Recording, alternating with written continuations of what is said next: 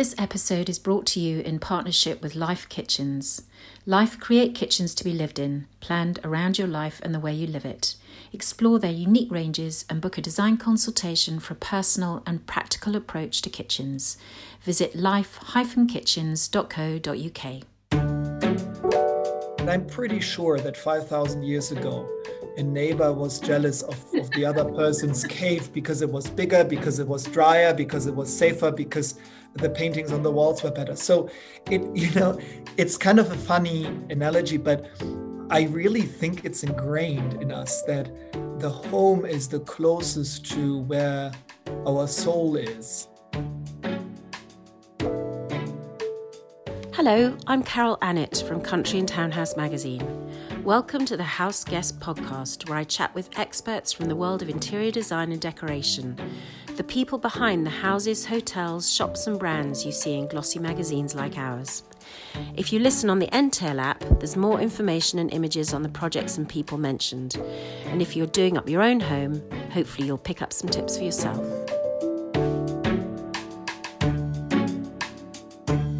Today's house guest is Benny Froen, the president of Schumacher, a family-owned business established in 1889.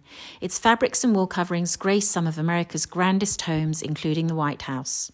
Over the years, Schumacher's collaborated with names such as Cecil Beaton and Schiaparelli and continues to reinvent itself today, remaining as popular as ever. It's also celebrating a new London showroom at Design Centre Chelsea Harbour. Benny, welcome. Lovely to see you. Lovely to meet you. Do you think we are returning to another golden age of decorating? The definite answer is yes. We've seen that the pandemic has amplified everything. One very good example is that people have started to shop more and more online, which they had before, but it just got a real boost. And we see this in the home industry too, for three different reasons. Number one, people live differently. Number two, people work differently. And number three, people will travel differently. Coming back to the first one, how we live, I think we all know we spend much more time at home. There's much less going on outside the home. And we will also invite more guests, more people, spend more time with our families. We understand better that it is important to collect memories at home, to find joy at home, and to find shelter at home. People have realized that, and we see it across the board, how people are investing into making their home again just an incredible place to recharge. The way how we work, we have taken before a day from work, a work from home, I want to say, a work from home day here and there. Since the pandemic, we've spent 5 to 6 days working every day from home. The lines will also get more blurred, even if we go back to the office. So, all the open plan apartments and houses don't necessarily work anymore when you have, husband and wife or partners, working from home, needing a wall between them in order to spend all the time on Zoom calls. So we see a change there. And we've done extensive research in how travel will be, because we also run a large hospitality division where we work with commercial interior designers and hotel groups together.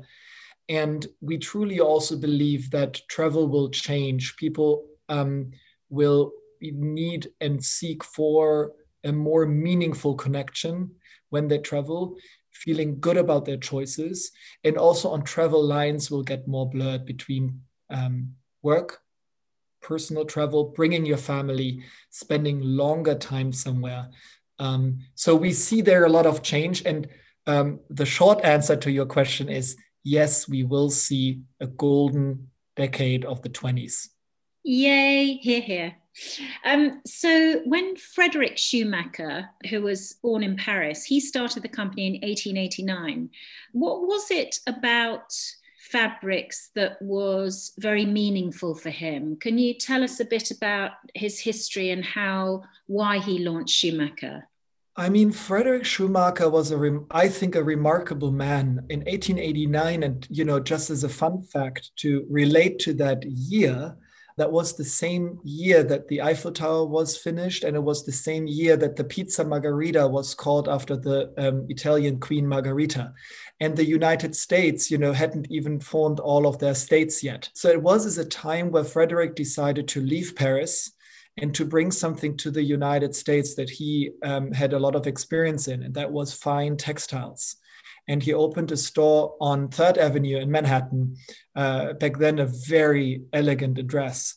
And he started, making his passion to basically his job. I think he always was very modern in a way, and I think we speak so much about fulfillment and how we can make our passions to our jobs and find fulfillment there. I think he did this already 132 years ago, and he became very successful. And very quickly, people, especially in the US, obviously seeing those incredible fabrics from Europe, were drawn to him and his shop, and just simply couldn't get enough. So he was inspired by Europe and the shapes and the colors and the textures. That's what he took back to the States, and that's basically what he was selling. A different lifestyle. He was selling something fresh and new. Exactly. I think that was exactly, I wish I could speak to him today, because obviously I would ask him a lot of questions, how he would see the future of Schumacher and really what did motivate him. But I do imagine that was his driver, because he also really was innovative in the way how he ran the business and how he looked at opportunities. In 1898, we did our first hospitality project with the Waldorf Astoria in New York, back then the first one, produced our first ever wallpaper for the Waldorf Astoria in New York. And he really branched out. And I think also his successors, they, looked for collaboration, seeing how Schumacher would be able to expand the business. During the First World War, they shifted to supporting the country in producing parachutes. So the company always has been very flexible in the way how they were thinking. I think that's actually one of the biggest quality also of a family-owned company. But I'm just really impressed how this has not changed, and how that legacy we've somehow miraculously have been able to keep through 132 years. And it's fair to say with Schumacher that opulence is very much part of the look. Obviously when they were making the parachutes for the Second World War, it probably was a slightly different, more practical fabric. But in general terms, whenever I've experienced Schumacher for myself, it's the embroideries and the designs of the wall coverings are incredibly detailed and lots of color and texture. And you don't choose a Schumacher fabric lightly, is what I think I'm saying. Yeah, I appreciate you saying that. I think for us, I compare ourselves sometimes with a chef in a kitchen. A good chef in a kitchen can do more than just this one dish or just Italian cuisine. That chef can also do some Thai or some French or some German cuisine, but there's always one thread that combines it all. And in our case, it is, really the joy in life and the passion for beauty. So I feel like we are like a good chef. We don't only do large scale florals. We don't only do contemporary prints or textures and wovens. We do them all, but all of them have the same vision in it. They all have the passion for beauty, the attention to detail, and the aim of bringing joy to your home.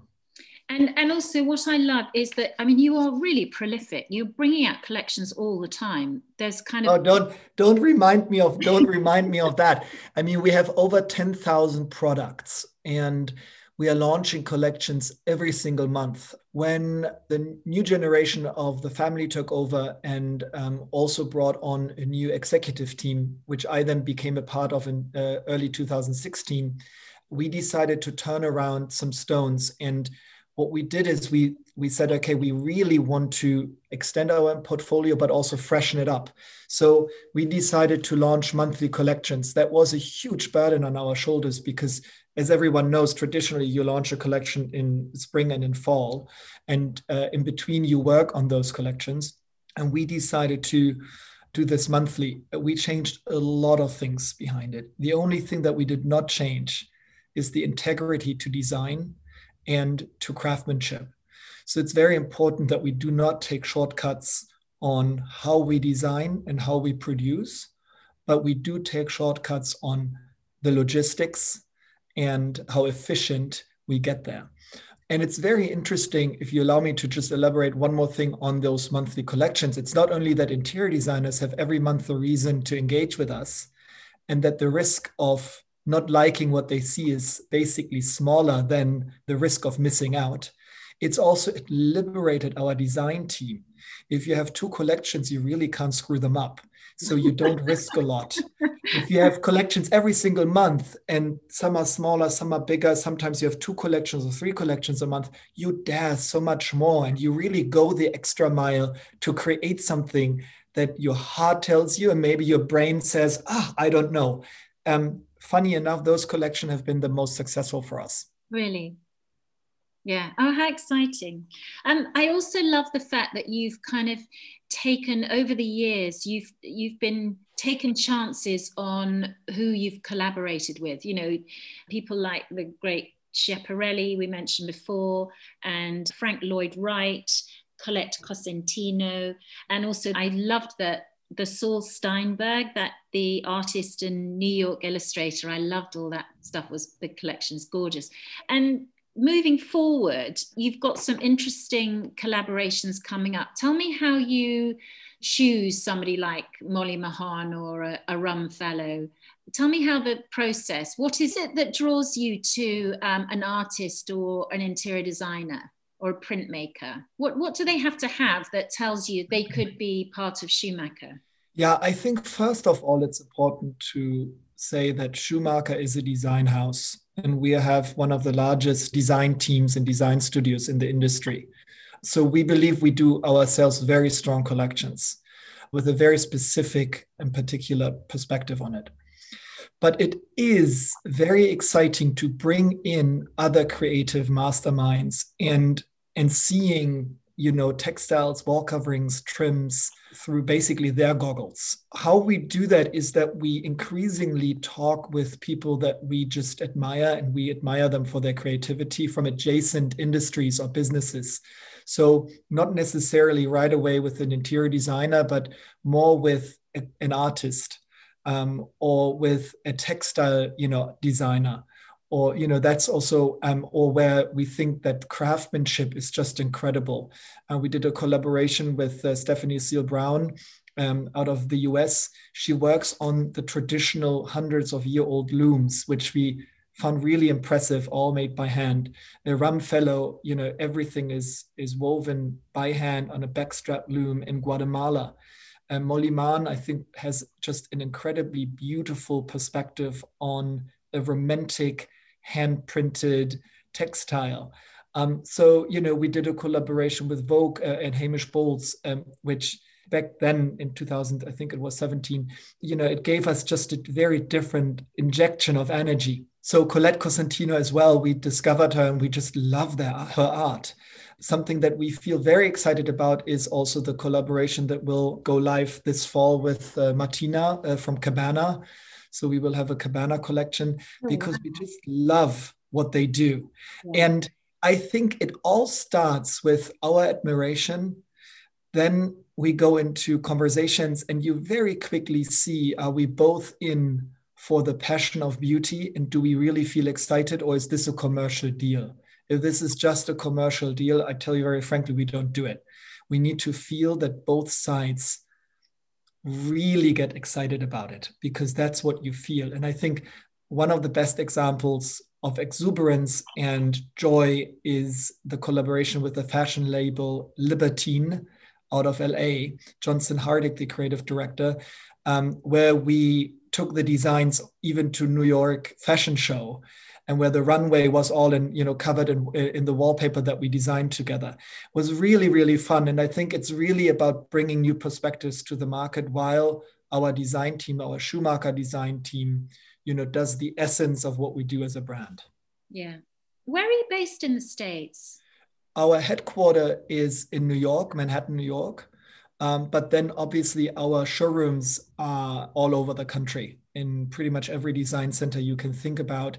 And then we are in the ether, very important. We are the only ones having a fully transactional website in the US and in the UK because we really believe that the business is shifting online. That doesn't mean that we don't stand to our showrooms. That doesn't mean that we don't stand to our, salespeople on the road. All of that is important. But the digital component is growingly important. And people want to have the flexibility, whether they come into the showroom, whether they have someone visit them in the office, or whether they can quickly just go online, see pricing, see stock, and maybe just hit the order button because they have something urgent and they don't want to wait until the next morning until the showroom opens again. And actually, on the subject of showrooms, you're opening shortly at Design Centre Chelsea Harbour in London, which is very exciting. I can't. It's so exciting. It's, my little baby, basically, because, we had the idea last year during the pandemic, and we decided that we would want to play offense and that we would want to move closer to our clients, especially during trying times. And we decided, last summer, actually, that we would come to London. We signed with the Design Centre a contract. We built our own website in the UK, which is also live. It's fschumacher.co.uk. And we've just merchandised last week the showroom. It's not only turned out beautifully, it's also incredibly well,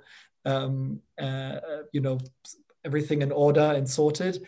The doors are pretty much open. No. We just wait for everyone to let us open the doors. And what about just decorating in general? Why is it so important? Why is it so important for us to have beautiful fabrics and wallpapers and be surrounded by beauty? Well, let's go back a few thousand of years. And let's go back in those caves where people lived. We already see scribbles and paintings and carvings in the walls there. And I'm pretty sure that 5,000 years ago, a neighbor was jealous of the of the other person's cave because it was bigger, because it was drier, because it was safer, because the paintings on the walls were better. So it's kind of a funny analogy, but I really think it's ingrained in us that, the home is the closest to where our soul is, and where we find shelter, where we find joy, where we make and have the most relevant relationships in our lives. And I think the last 12 months really have been a time where we reconnected to that. And I feel very excited about, because I see this trend across the board, from the US to the UK to Europe, that people really want to just live fabulously again, beautifully again, and just want to have a source of joy that doesn't just come from going out and shopping, but actually at home. And it's very different to fashion. You can change fashion every day. Today I wear a leather jacket, tomorrow I wear a suit. The home has, it just gives you the foundation of who you are and how you live and what you see when you open your eyes in the morning. Yeah, absolutely. And when you look back on all those incredible grand houses of the Vanderbilts and the Marjorie Merriweather, the heiress and tycoon, her Palm Beach estate. I mean, they are extraordinary. Are people still decorating on that grand, lavish scale? Well, it's interesting. We do see this is also coming back. And we see this coming back in taste. People wanting pattern on pattern on pattern again, rich colors, warm neutrals. We think that all brown tones and spice tones and all of that is coming back hugely in the US. And we see this also coming over to Europe. So we see this in taste, but we also see this in spending power, if you will. We do real feather wall coverings where, you have tiny feathers glued onto a paper all over, beautiful. Wow. In shapes or in, very expensive. And those papers sell surprisingly well again. We see that, I don't know, people just really want to spend on their houses again. And it's always a discretionary spend on an expensive wine, a travel, or redoing your house. And I think the last 10 years was all about traveling. And I think the next 10 years, it shifts a little, that people also want to have fabulous houses again. We absolutely see that trend. I mean, we internally really speak about the golden 20s ahead of us. Others say, the 90s were also a decade where people really liked spending on their homes. And then we had the frugal 20s or 2000s with the financial crisis in 2009, 10, and so on. And we've gone through a time of 10, 15 years of just difficult years in the home industry. I think that time is over. Here's hoping. And I know that Schumacher was used when President Roosevelt got rid of all the Victorian style in the White House. Do you think Schumacher is on the decorating list for Joe Biden?